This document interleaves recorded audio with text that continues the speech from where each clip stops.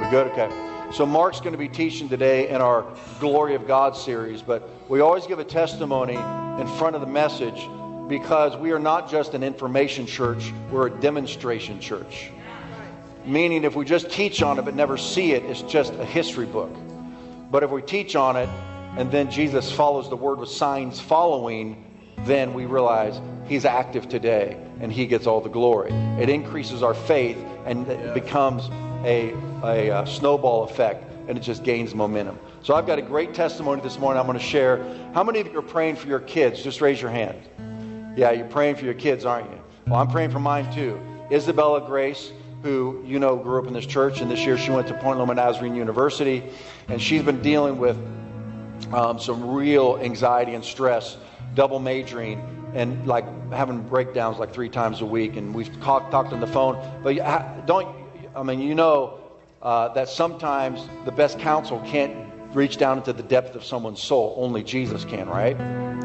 So I've been trying to encourage her, and listen to this. Last Thursday, I went to a college group, Thursday night college group, and the pastor preached on the Holy Spirit, and it was really powerful. At the end, he did an altar call, and I was up there on my knees praying.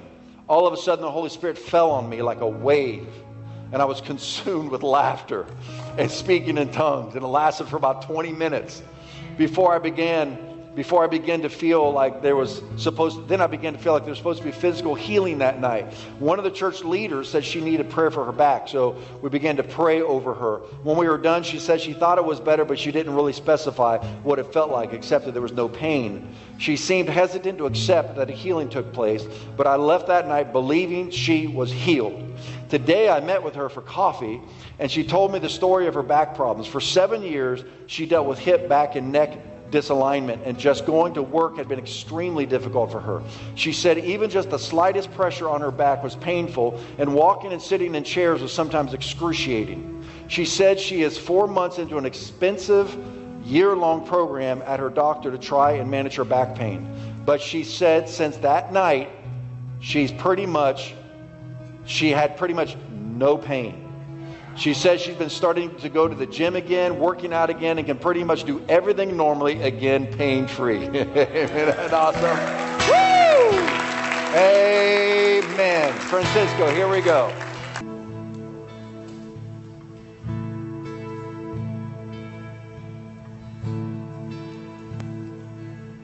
Francisco, you frighten me.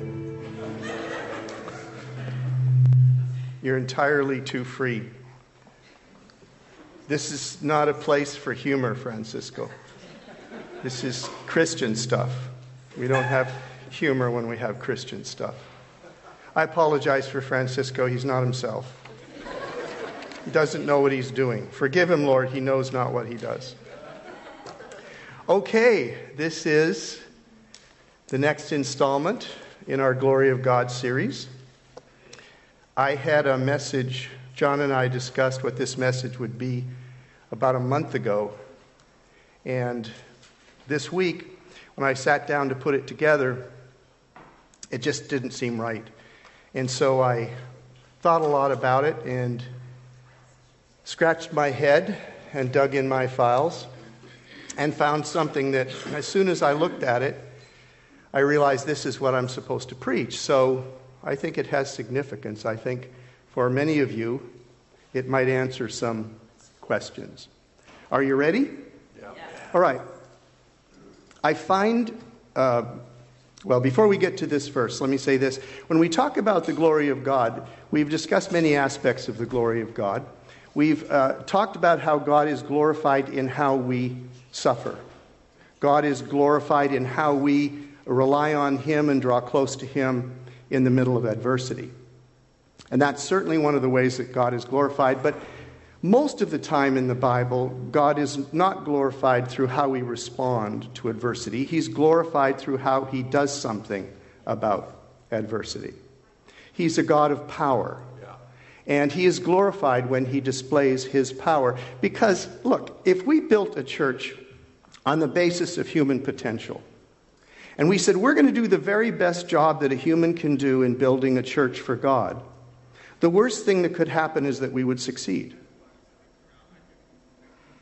Because if we succeed in building something, Where's his display of power? Right. He is most evident when we have reached the end of our rope. Because then he's doing the things only God can do. So when we're talking about his glory, much of the time we're talking about some sort of display of his supernatural nature. Through a demonstration of the supernatural power of the Holy Spirit. Remember, Paul said, I don't come with an eloquent message. I'm not going to help you to faith through human wisdom. I'm looking for a demonstration of the power of the Holy Spirit. That your faith would rest not on the eloquence of man, but on the power of God. Now, this can come a variety of ways. It can be a subtle thing. You know those moments when you just sense God's love for you? There's no apparent change, perhaps. You just sense his love. Or it can be very, very dramatic. Like that experience that Bella had this week. That overwhelming sense of his presence that inspires awe and causes you to say, God, you are simply amazing. Yeah. You're outside of my experience. You're profound. Or a supernatural healing, or maybe an incredibly accurate prophetic word. Whatever the event, it is an experience of his supernatural nature and his power. So here's the question. If what we're looking for is him to be himself with us, in his supernatural power and presence, and it's only something he can do, what's our part? What's our part in attracting the glory of God? I became intrigued with this verse. Absolutely intrigued. This is an amazing verse. Romans 1:20. Ever since the creation of the world, his, God's, eternal power and divine nature, invisible though they are, now this is very, very interesting. They're invisible to us, but they can be understood and seen through the things that he has made. So, of course, we're without excuse in how we choose to respond to him. What this verse is saying is that nature contains within itself a reflection in the physical, natural world of the very nature of God. Are you with me? This is a very, very profound thing. Not only does it mean we're without excuse when we deny his existence or deny our need of him, it's much more than that. It's if you want to understand God better, look to creation. Yes. That's why there is no disharmony between good science and good religion. They fit. But that's not the point. What this verse is telling us is that built into nature is the very character of God. Now, this is interesting because God is two things, which we're going to bring together in this message. The first thing that he is unity. How many is our God? Three. How many is our God? One. How many is our God? Three. How many is our God? He's three distinct personalities passionately in love with one another. He is the perfect expression of humility because each one of the persons of the Trinity defers the attention to the other. He is perfect unity. He is perfect love. That's the first thing that he is. The second thing that he is inexpressibly powerful. He is absolute in his authority. All power we experience in any way is derivative. It all comes from him. Now look, if this is his nature, then creation what we call nature, should reflect these two things. There should be a relationship in nature between unity and power. Are you tracking with me? Do you see the logic? He is perfect unity and he is perfect power. And these divine attributes should be evident in creation. There should be a relationship in nature between unity and power. Is there? Definitely. Yes. I have a science background. I did pre-med before I went to law school. And I took a lot of biochemistry and genetics, microbiology, etc., etc., etc. And let me tell you something. There is a relationship between unity and power in nature. It's called synergy. It is a physical phenomenon that exists in creation right from the molecular level to the level of animals and humanity. The whole is greater than the sum of the parts. Where there is unity, there is greater power. That's good, Mark. Very, very interesting piece. I researched this years ago, actually over 20 years ago. And this is an incident that I found. There was a country fair in which they had a plow horse competition. And some of you probably heard about this, but it's fascinating. There's a plow horse competition, and the two finalists, one pulled 700 pounds on a sled, and the other pulled 800 pounds on a sled. And at the end of the competition, somebody got this great idea. Look, why don't we put them together and see if they can pull 1,500 pounds together? 700, 800, they should be able to pull 1,500 together. What did they pull? 2,000. They pulled 2,000 pounds together.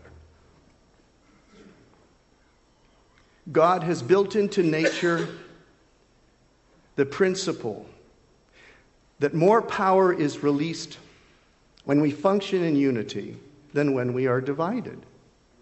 And we see this in human affairs illustrated in the Bible. Where, can anyone guess the passage? This story perfectly illustrates the power of unity. No. No. Guys, it's a story in the Old Testament. Who said Babel? You get all your tithe back. Oh, you didn't tithe? You didn't give God any money this morning? Well then. He's never been here. Good answer. Guys, listen to this story. This is an amazing story. Genesis 11, 1 to 8. Now the whole earth had one language and the same words. And they said, come. Now I'm going to accent some things here so you get the sense of what's going on. This is the beginning of the ism we call humanism. This is where it all started. You ready? Come, let us build ourselves a city and a tower with its top in the heavens, and let us make a name for ourselves. Otherwise, we'll be scattered abroad upon the face of the whole earth. And this is a tower which was to elevate people to God. And the Lord came down to see the city and the tower which mortals had built. And the Lord said,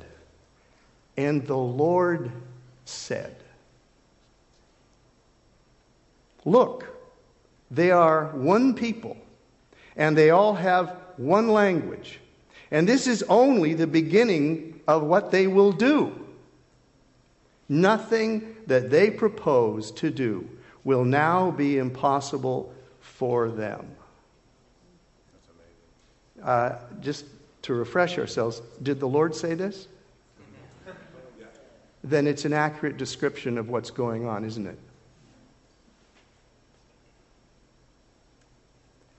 If they stay in unity, there is nothing they can't do. And he has a solution. Come, let's go down and confuse their language so that they will not understand one another's speech. So the Lord scattered them abroad from there over the face of the earth, and they left off building the city, and they have never been able to build it since. God sees man's unity in an effort to elevate themselves to his level and make a name for themselves on par with God. And he says this. He's reasoning here. I'm reading into the text a little bit. If I don't remove their unity, there's nothing they can't do. So he does. He destroys their unity. He is, in effect, in this moment, cursing humanity with disunity, and humans have been in disunity ever since. Now, is there anybody in this room that doubts that?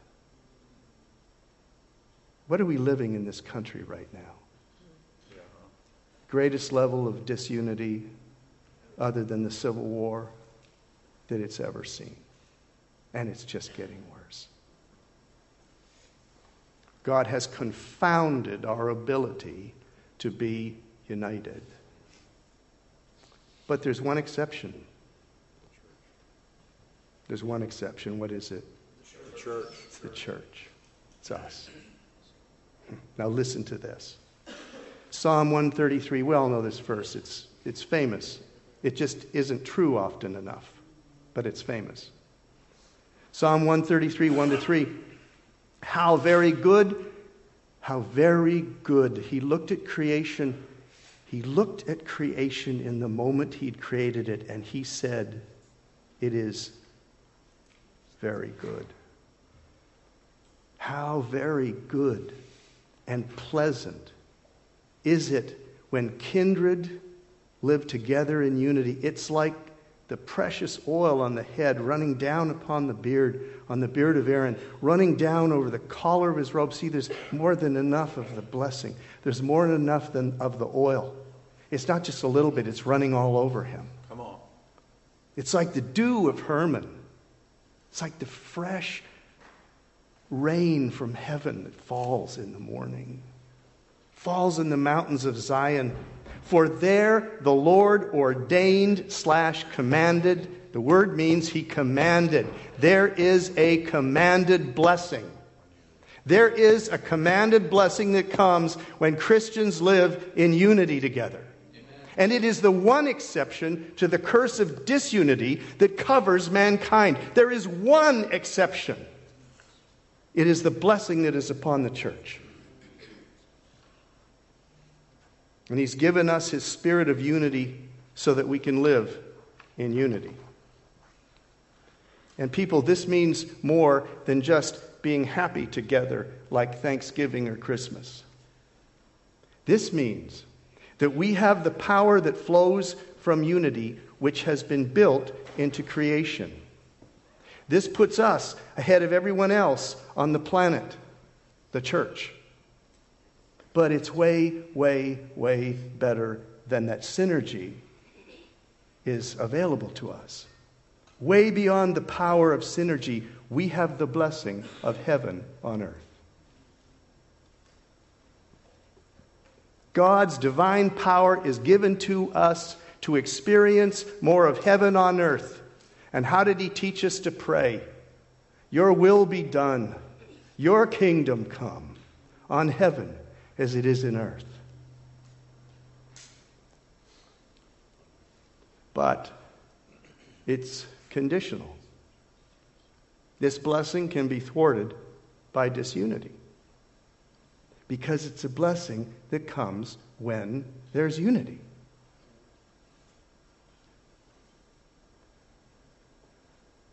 About 25 years ago, up in Canada, I was part of a group of pastors. We met together every week. Drove out to a retreat center outside of the city every week. Spent a day together praying for the city, asking God to do a greater work.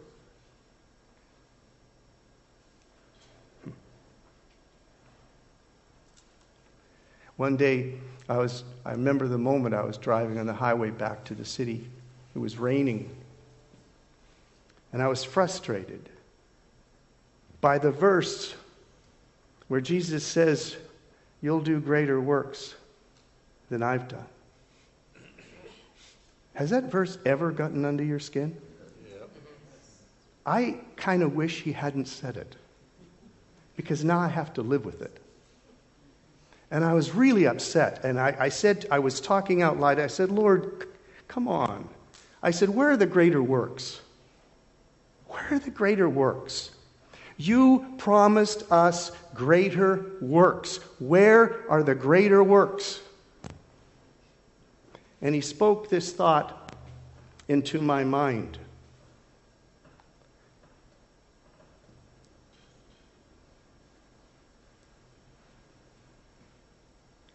He said this, "My prayer and my promise are both unfulfilled." My prayer and my promise are both unfulfilled. And I didn't know what he was talking about. I said, "I don't know what you're talking about. I know the promise of greater works, but I don't understand what you're talking about with your prayer." And he directed me immediately to this passage, John 17, 20 through 21. He's praying to his Father. This is a deathbed prayer. This is the night before he dies. These are the things on his heart which are the most important thoughts to him.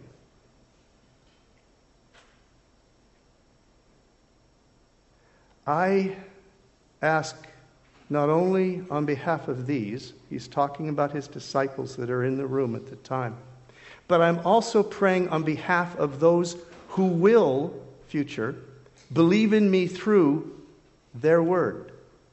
Who is that? Who is that? It's us. It's every Christian who has ever lived since he uttered those words up until the present moment and unto his return. And I'm praying for you here this morning. I'm praying for you that you may all be one. Just like you, Father, are in me and I am in you, that perfect unity that exists in the Trinity.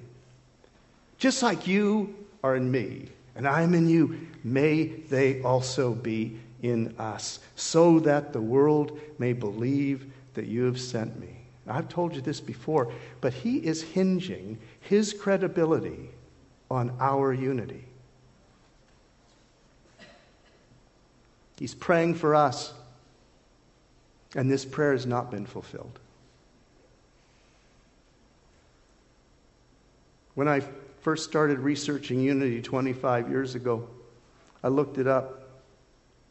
25,000 denominations 20 years ago, 25 years ago, 41,000 today. 41,000 Christian denominations.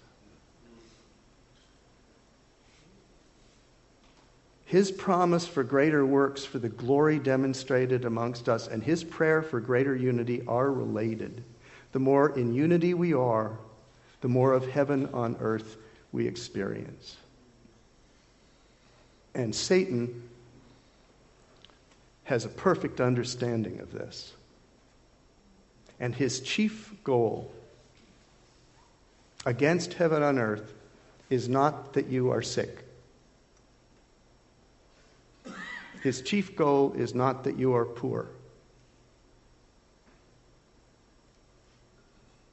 His chief goal is not your persecution.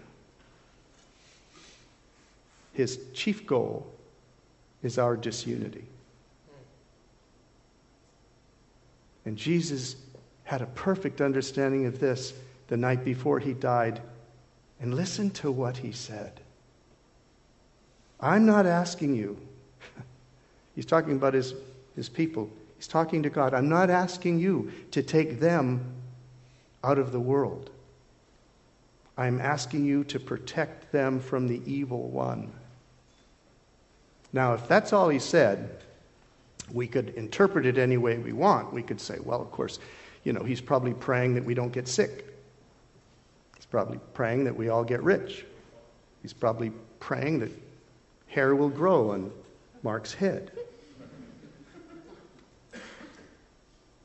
But that's not what he's praying for protection for. Here's what he's praying for. John 17:11, Holy Father, protect them in your name that you have given me, so that they will have perfectly comfortable lives. So that nothing bad will ever happen. So that their pets will live to be old.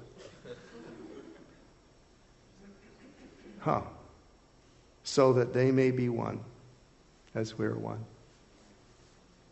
There's so many things he could have prayed for us for protection for. He only prayed for one. That we would stay in unity. That we would be one. The biggest impediment we have to more of heaven on earth is disunity between you and your brothers and sisters. So how do we protect our unity? Well, we have a mission statement in this church, and it just came to mind, and I thought we should review it. Loving Jesus, loving one another, and loving the lost. Do you remember that? Loving Jesus, loving one another, and loving the lost. You see, firstly and foremost, our unity doesn't come from trying to be acceptable to someone else. It doesn't come from trying to accept a person that's different from us. It doesn't come from a whole bunch of things. It doesn't come from correct doctrine. It doesn't come from never arguing. It comes from one thing. It comes from loving Jesus. You see, if he's the center, then we're all facing each other. Hello? That's really good. If he's the center and we're gathered around him and we're all looking at him in the middle, we're all looking at each other, but we see ourselves through what's in between us, and what's in between us is him. And he is the only reason we are together at all. Amen. Now, this is going to come as a shock. Right now, in this church, I told someone this the other day, so it's legit. Told someone else the other day, there isn't anyone in this church right now that I don't like. Do you know that that's a miracle? Oh, come on, people. It's a miracle. He didn't tell us to like one another. He told us to love one another. When you like one another, it's a bonus.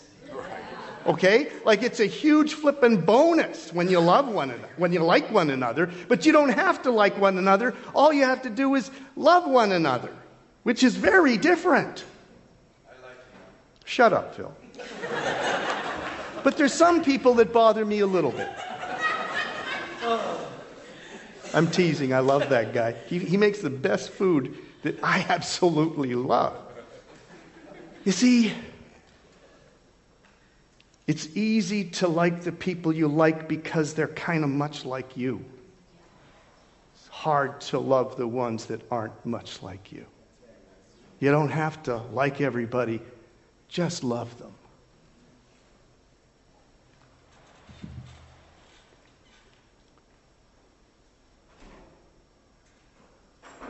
He's the center, and he's got to remain the center of our lives. Not our theology, not our style, not even our common vision.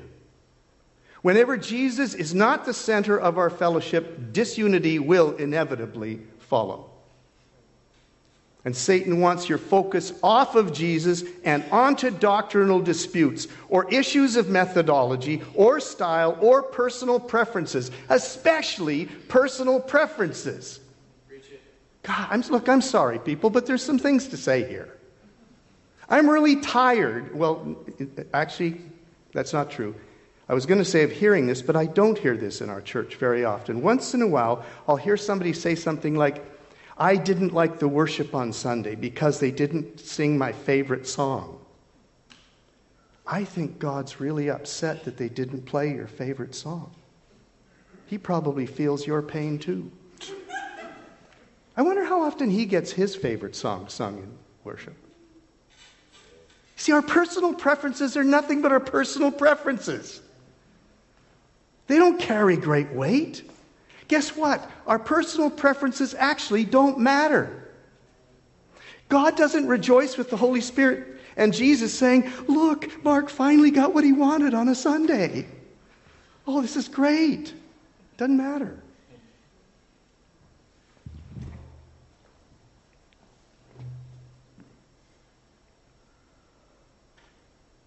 Love for Jesus has to come above all of these things. Let's go on to our second mission statement. Well, let's go on to the third. Loving the lost. We'll do the middle one in a moment. We're not just united in our love for Jesus, we also have to be united in his purposes. Hello? It's not enough to say I love you, but I ignore your mission.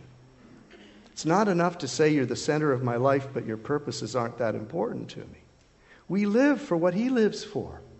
As I was sent, so send I you. He said, as I was sent, so send I you. We can't divorce Jesus from his mission. When we divorce Jesus from his mission, our faith becomes sentiment. It becomes sentimental. It's not just how we feel about him, it's how we follow him. In fact, you can follow him without even having great feelings at the moment. You just do it because you know it's his will. To love him is to join him, and he's on a mission. And a common purpose and a common vision tend to unite people. When a church stops looking outward in order to bless the community, it begins to look inward, and self-focus and inevitably criticism arises.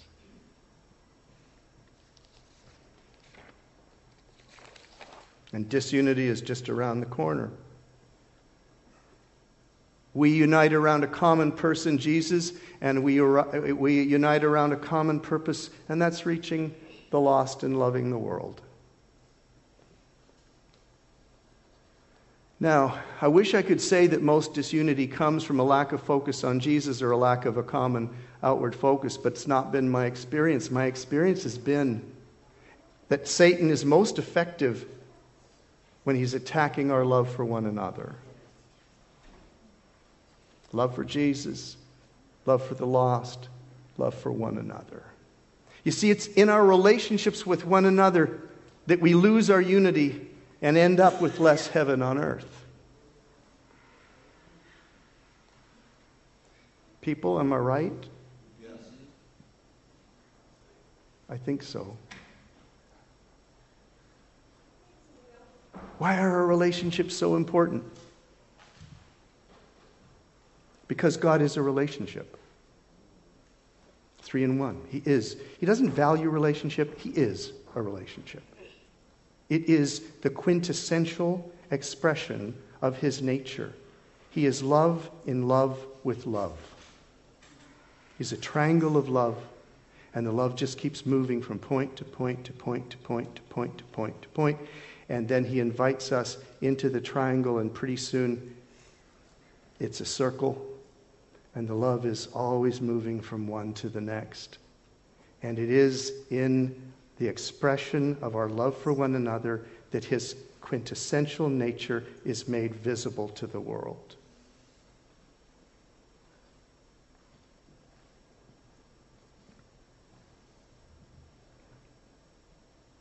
So Satan's best enemy, his best weapon against us is against our love for one another. And what is the most common way that he does this? It's taking offense. It's taking offense. This is actually a true story. It was years ago, and the church was a big church in Canada that we were leading. And every Sunday there would be a lot of visitors, a lot of new people, and many of them would want to say hi to the pastor. So there would be, and many of them wanted prayer from us. And I would stand there, and there would be like, I don't know, 6, 7, 10, 12 people waiting in line to say hi. And that's a high priority to welcome people. So I'm standing there waiting, and it takes a little while. One of our leaders, woman in the church, she wanted to talk to me. She's about 4th or 5th in line, and she was waiting for these people. And she got really annoyed and left the line. And I thought, well, it must be, because it takes too long. And I understand that. You can always leave. Don't have to wait in line. She came to me after when the line was all over, and she said, "You really hurt me." And this is a true story. "You really hurt me." I said, "What did I do?" She said, "Well, you were talking with those people in front of me in line. I'm not making this up. You didn't make eye contact with me." Horrible pastor. Because you're evil. It's terrible. I was caught up with other people at the time. I guess I failed.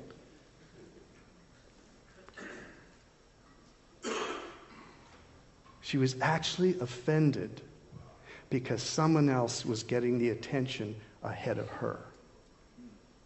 That sounds like something that happens between 2 and 3-year-olds.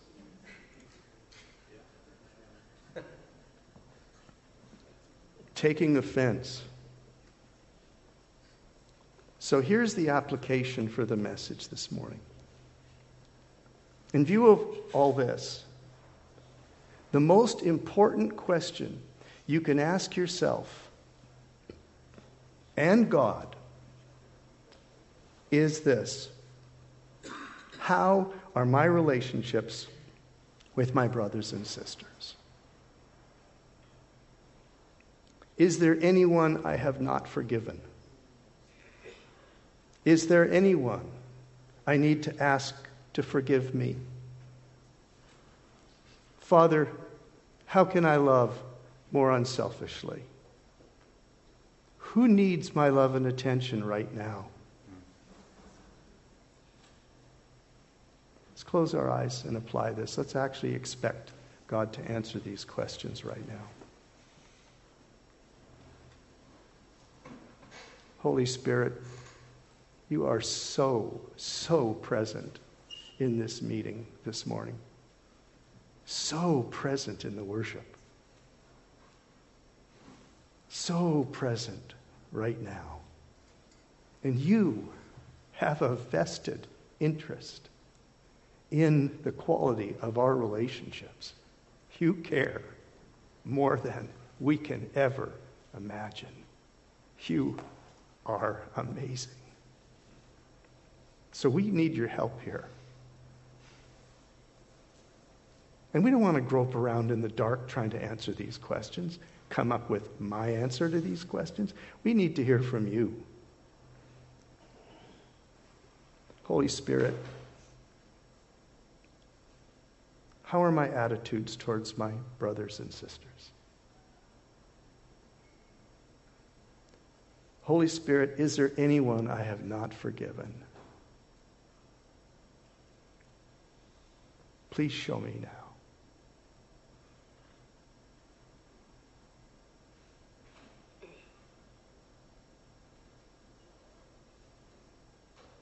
Holy Spirit, is there anyone I need to ask to forgive me?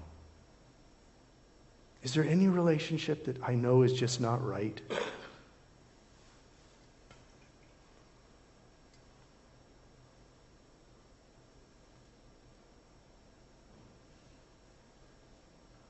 Holy Spirit, how can I love more unselfishly? What would you like to change in me? What attitude would you like to start right now changing in me?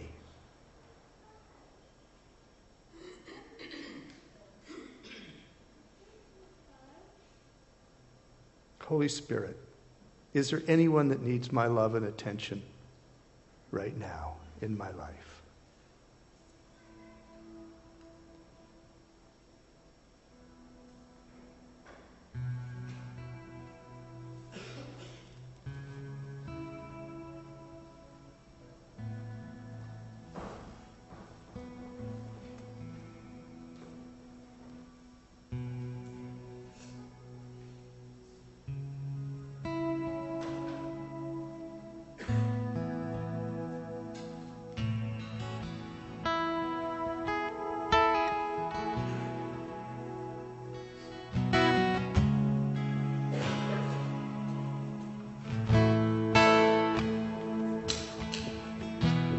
We thank Mark for that wonderful teaching. So this application is for marriages, for homes, families, which should be the safest place on earth, and sometimes they're a war zone. Don't make a commitment to not be the source of division, because you become the door for Satan to come in and destroy your marriage, your family, a church. Draw a line in the spiritual sand and say, I will not be used of the devil to be the one that brings disunity. And love is the bomb that blows apart his devices. So let's make that commitment. Now, that teaching might give more gravity to what Jesus said to us about bringing heaven on earth, and that is where two of you on earth agree. The word means harmony. Anything they ask, my Father in heaven will do it. That's why we have prayer teams in this church, and that's why we see miracles through these prayer teams. I'm going to ask the prayer teams to come down front right now. And if you have any need, brokenness, sickness, disease, maybe you want a fresh infilling of the Holy Spirit, maybe you've never had your prayer language released, whatever it might be, someone here is dealing with panic attacks and anxiety that's inordinate. Jesus is going to break that thing today. That's a prophetic word, a word of knowledge, a gift of the Spirit. It's in the Bible, 1 Corinthians 12, 13, 14, that somebody here is dealing with severe anxiety, panic attacks. Come down. It's not just a natural thing. It's a spiritual thing. And let the church break that thing off of you. So let's all stand. And as Josh leads us in worship, you're welcome to come down to pray with these prayer teams. If you've never given your life to Jesus before, come down front. Jesus will forgive you of all of your sins, and He will breathe His Spirit into your soul. You will be what the Bible calls born again or saved, and you will experience a peace that only Jesus can give to you, and you will have a seat reserved in heaven. Salvation is a free gift. So you're welcome to stay and continue worshiping. You can come down front where the prayer teams are, or you're welcome to slip out and have some fellowship out front. Guests, please drop off your visitor card out at the table to your left. God bless you. Thanks for coming today. Go to a Connect Group this week. Jesus is Lord. Amen.